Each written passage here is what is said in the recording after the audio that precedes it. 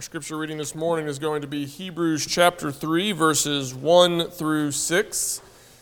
Hebrews chapter 3, verses 1 through 6. You'll find those verses on page 1002 if you are using one of the church's Bibles.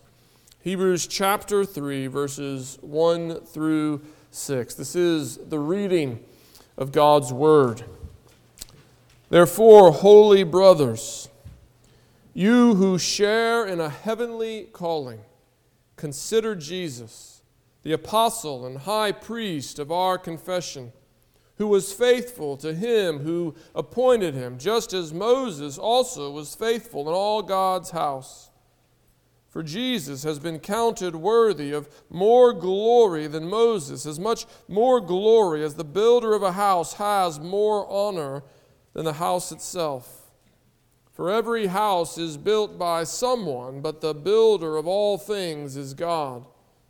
Now Moses was faithful in all God's house as a servant to testify to the things that were to be spoken later, but Christ is faithful over God's house as a son.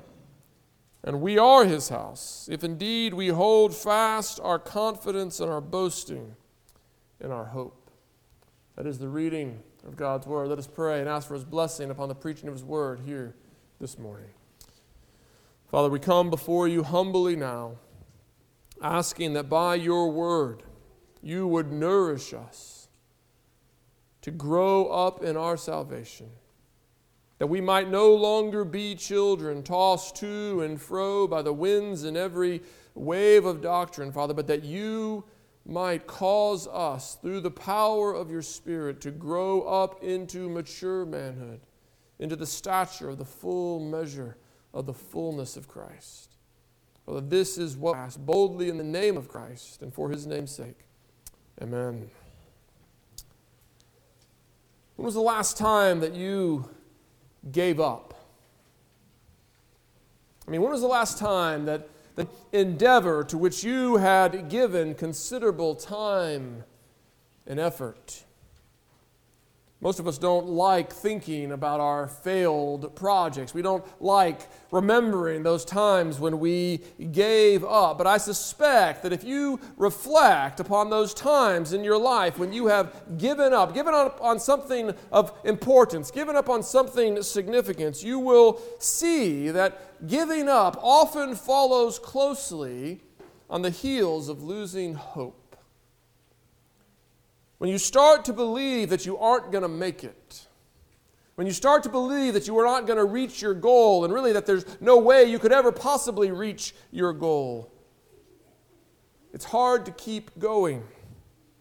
And the moment that we lose hope is usually followed quickly by the moment we give up. And that is the sort of position in which the Hebrews who received this letter found themselves. They had heard the gospel of Jesus Christ. We saw that back in chapter 2. Remember, they had heard it from those who had heard it from Christ himself. They had heard the gospel that Jesus is the one, that he is the anointed who comes to bring to fulfillment all of God's promises. He is the one in whom the kingdom of God will come and be established on earth as it is in heaven. They had heard the gospel of his death as the ransom for the lives of sinners. That his blood was poured out as the propitiation, as the sacrifice that turned away the wrath of God. They had heard the gospel and they had received the gospel and they had believed upon Jesus Christ for their salvation. But it didn't seem to be working. He hadn't saved them, at least not from the sufferings of this life. In fact, since they had come to believe in Jesus, things had only gotten worse. And therefore they had come to doubt.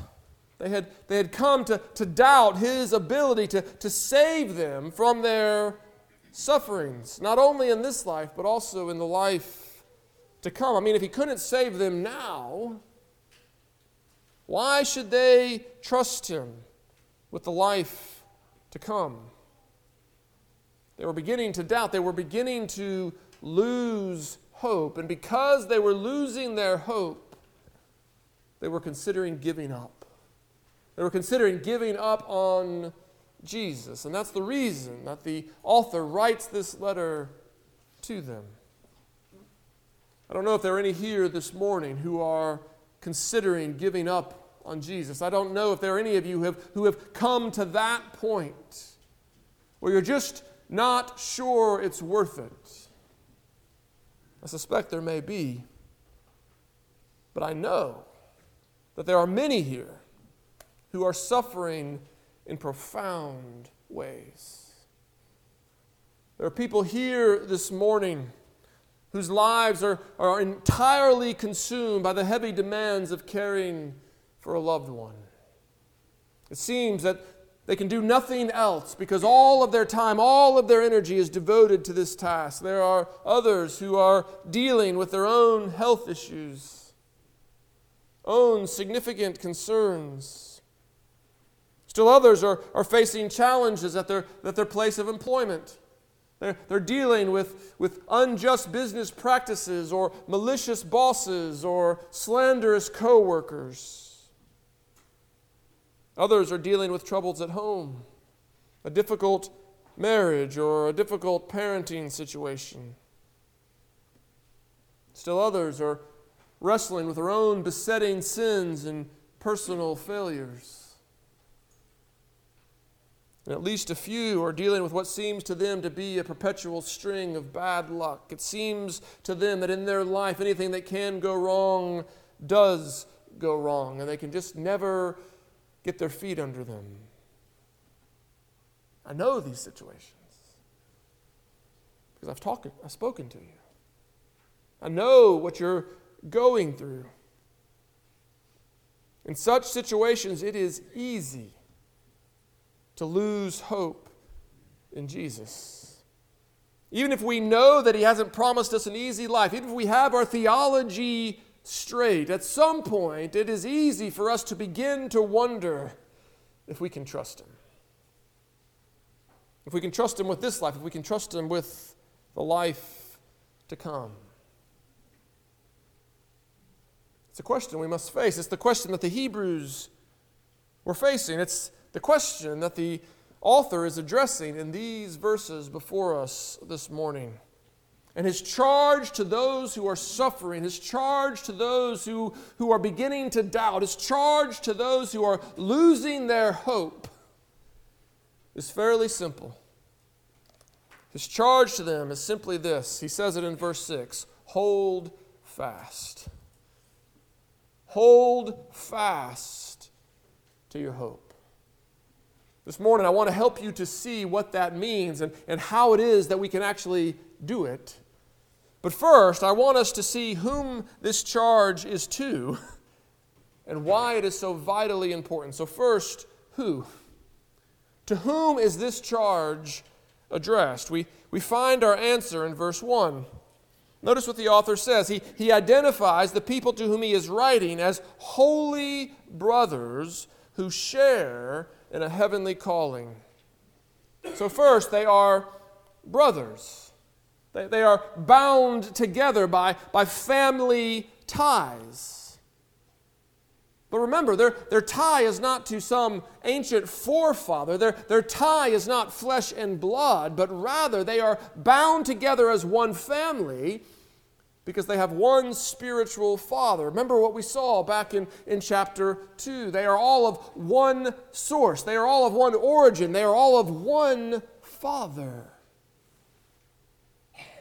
They are children of the Heavenly Father, not by blood, but by adoption. He has made them His by His sovereign choice.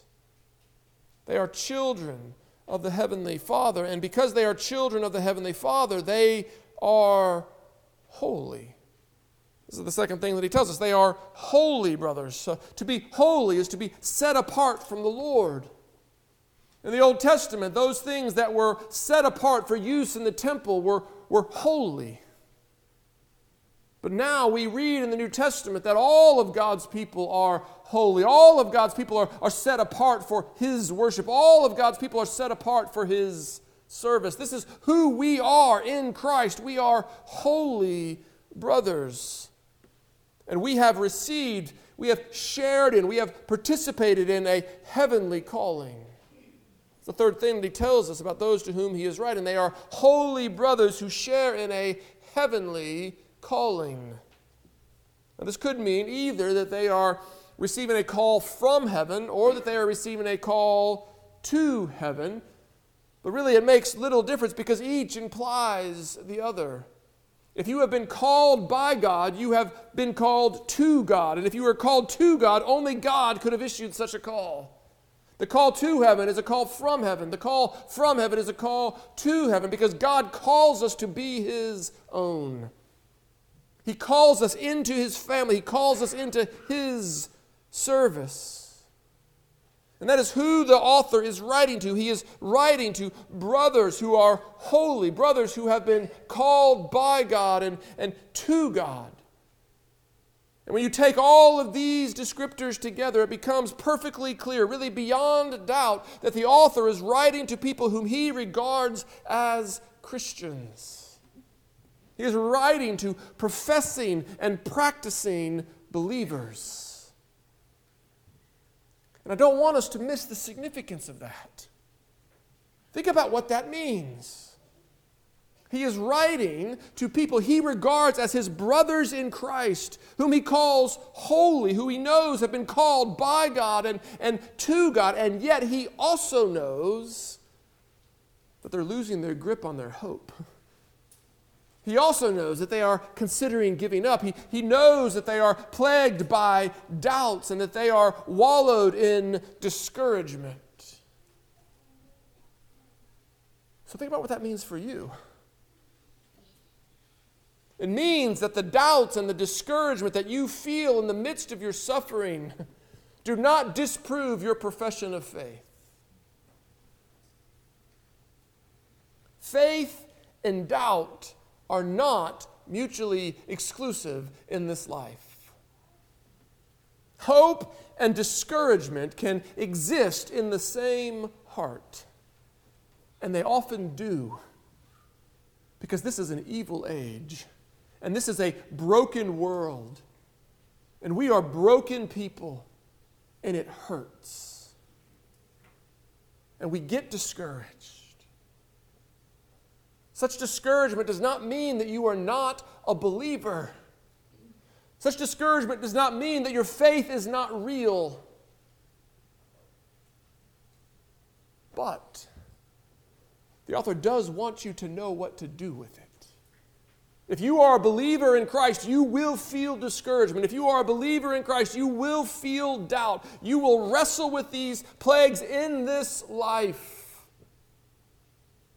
But as a believer in Christ, you must know what to do with your troubles. And so look again at the end of verse 6. Look what he says there. He says, "We are His house if we hold fast our confidence and our boasting in hope." To be plagued by doubts, to be plagued by discouragement does not disprove your faith. But we must hold fast to our hope, even in the midst of our troubles.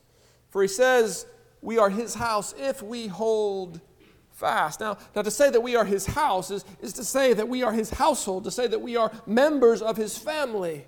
It's the way that the author is using that language here. It's the language of household. It's the language of family. It's the language of community. We are part of His body. We are part of His household. If we hold fast to our hope. So the charge is obvious. We are to hold fast. We are not to let go.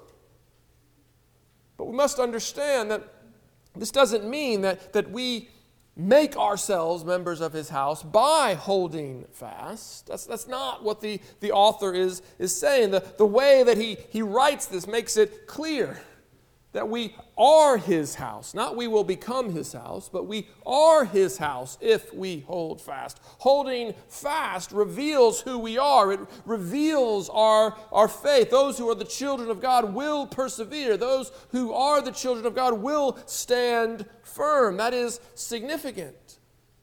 We do not make ourselves God's children by holding fast. If we give up, we will not be the house of God because we never were. If we give up, whatever profession of faith we had previously made is proven vain. John says this in his first letter. They went out from us because they were never of us. But let us not then cling to some false hope, because the charge still stands. In the midst of your discouragement, in the midst of your troubles, you must hold fast. That is the charge. You must. You must cling to your hope. There is no salvation without perseverance. And so the question is, how do we do this then? If we must hold fast, if we must stand firm in our hope, if we must not be moved from the hope of the gospel which we believed, how can we do this when the waves of our discouragement and the waves of our troubles seem so much stronger than we are? Again, this is the question that he intends to answer, and I want you to notice his prescription. How is it that we hold fast in the midst of our troubles? How is it that we hold fast when we are discouraged? How is it that we hold fast when we are beginning to doubt? Notice what he says. Consider Jesus. How do you hold fast? Consider Jesus. That's it. This is the prescription. This is what you are called to. This is how you hold fast. If you would hold fast to your hope in the face of overwhelming discouragement, consider Jesus. It's the same word that Jesus himself used when he called upon his disciples to consider the lilies. What was Jesus doing when he told his disciples to consider the lilies? Why would he want them to consider flowers in the field? He wanted them to think. He wanted them to meditate. He wanted them to ponder. He wanted them to consider them so that they might derive the appropriate conclusions. That's exactly what the author of Hebrews is asking us to do. He's not asking us to give a fleeting thought. He's asking us to ponder, to meditate, to mull, to set our minds upon who Jesus is, and particularly who he is for us. Because he ultimately is our hope. When your circumstances cause you to doubt, when your circumstances drag you into discouragement, there is no hope to be found in looking inward. There is no hope to be found in looking to your fellow man. Your hope is in him. Your hope is in Christ. And so therefore, when discouragement comes, consider Jesus. And the author actually begins to help us do just that in these verses. First, he reminds us that Jesus is the apostle of our confession. Consider Jesus the apostle of your confession. What does that mean? An apostle is one who is sent. Particularly, apostle is one who is sent to speak. And so to speak of Jesus as our apostle is somewhat strange. This is actually the only place in the New Testament where Jesus is referred to as an apostle. Normally, we think of the 12 as Jesus' apostles. They are the ones that Jesus sent out to speak with his authority and on his behalf. But remember, Jesus said, I send you even as I was sent by my Father. And so Jesus was the first apostle. He was the one who was sent to proclaim the gospel. And I want to suggest to you that this has two profound implications. The first implication is that the gospel that he preached and the gospel that he sent out his apostles to preach is the gospel of God. It is not the speculation of man concerning God. It is not the projections of man about how they would like God to be. As I told you earlier in the service, when we come into worship, we come to respond to Him, to respond to His revelation. That's why a confession of faith is at the very heart of all true worship, because we are responding to how God has revealed Himself, not how we hope He might prove to be or how we wish He were. And so the first thing that we learn here is that because Jesus has come from the Father, the promises that He makes are the very promises of God. This is God's revelation of Himself. This is what God has told you about how He relates to you. This is what God has told you about what He has done for you. God Himself has said, I so love the world that I sent my Son. God Himself has said, I will ransom for myself my people, not with silver and gold, but with the precious blood of my own Son, Jesus Christ. It's not a gospel man made up, it is the very gospel of God. And it is the gospel concerning Jesus Christ who came. Just think about the significance of that. Jesus came. His love was such that he did not remain in heaven with the Father. He did not consider equality with God a thing to be grasped, but He was willing to humble Himself, to take on human flesh, to take the posture of a servant, to be obedient under the law, even to the point of death on a cross. Jesus came. He entered into that suffering that you know so well. He did not exempt Himself from it, but He came to be in it, that He might deliver you out of it. He descended that He might ascend on high, leading many sons to glory. He is your apostle. Consider Jesus. He came into your suffering. He did not stay at a distance. He drew near that He might lead you out. But not only is He your apostle, He is also your high priest, because He came to lead you out by offering a sacrifice, and not just any sacrifice. He came to lead you out by offering Himself. You see, what separated us from the Father, what brought us under the misery of sin, was not some problem out there, some problem we could point our finger at and say it's their fault. But rather, what had us trapped under the misery of sin was our sin, was our rebellion, was our treason against the Father. We were by nature objects of God's wrath, justly deserving of His full condemnation. And Christ came to rescue us from our own sins by offering Himself as the ransom. He who knew no sin became sin for us, that we who were but sin might become the righteousness of God. He came to rescue us from the curse of the law by becoming a curse for us. He is our high priest who offers the once and for all perfect sacrifice of Himself, that we who were justly condemned might instead receive the cup of God's blessing. He is our apostle. He is our high priest. And in these callings, He was the faithful one, par excellence. He was the faithful one. His faithfulness greater than that of even Moses. Notice what it says. That Moses was faithful as a servant. And we see his faithfulness spelled out in great detail in chapter 11. We're told that Moses left Pharaoh's household. You remember the story, discovered by Pharaoh's daughter as a little baby, brought into Pharaoh's household that he might be raised as a prince of Egypt.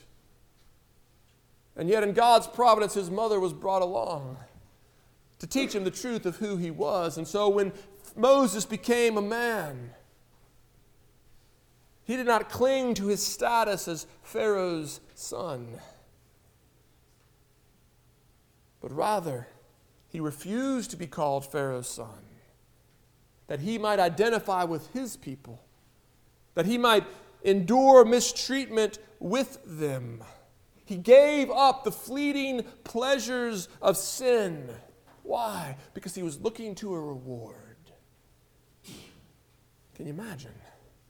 Such was his faithfulness. But what does the author say? In all this, he was faithful as a servant. He was a servant of the Lord. He was a member of the household. He was looking forward to what would come as the ultimate fulfillment of God's promises. He was not the fulfillment, but he was simply one of the members of the house awaiting the fulfillment to come. Jesus, on the other hand, is faithful as the Son.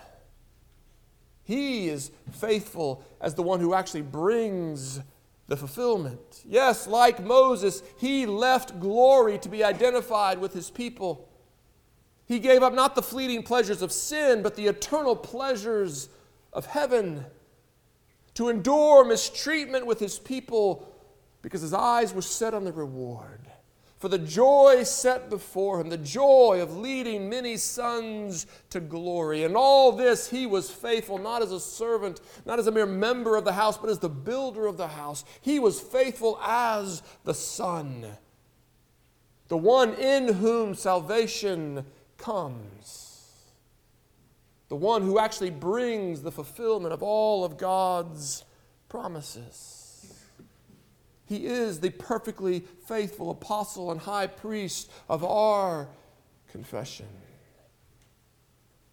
And the author is saying that if Jesus did this, if he did this as the eternal Son, if he did this as the builder of all things, if he was perfectly faithful to the one who appointed him, even to the point of death on the cross, then we can trust him. Even in the midst of our doubt and discouragement, we can trust him. We can trust him to bring us even through death itself, all the way home to glory. In Christ, the apostle and high priest of our confession, we have a sure and glorious hope. Notice what the author says. He speaks of our confidence and our boasting in hope. We have confidence in this hope because Christ is raised, seated even now at the right hand of the Father. We have confidence because it's been proven true, and we boast because it has been shown to be glorious. In Christ, we are heirs of the world to come. In Christ, the kingdom of God is ours. It is truly a sure and glorious hope. And the author wants us to see that because Jesus Christ was raised, and because he now sits at the right hand of the Father, and because he will come again according to his promise, those who hope in him will never be put to shame. Those who hope in him are the members of his house, and they will receive all the blessings of such in the age to come. So if you are here this morning and you are discouraged, if you are here this morning and doubt is beating against your soul, if you are here this morning and you are perplexed by God's providence in your life, look around. You're surrounded by brothers and sisters who know your condition well.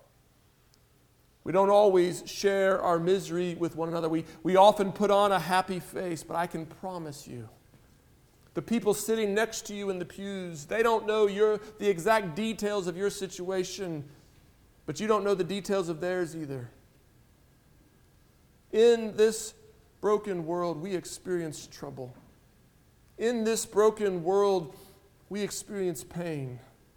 In this broken world, in our flesh, we are perplexed by the mystery of God's providence. But in the midst of such discouragement, in the midst of such pain, let us not lose hope, but rather let us cling to the crucified. Let us cling to the one who is our hope. For if we cling to him, he will hold on to us. He will never let us go. He will bring us all the way home. And one day we will be revealed in full as what we are now.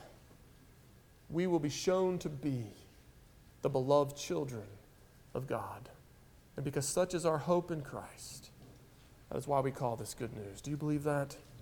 Amen. Let us believe it together.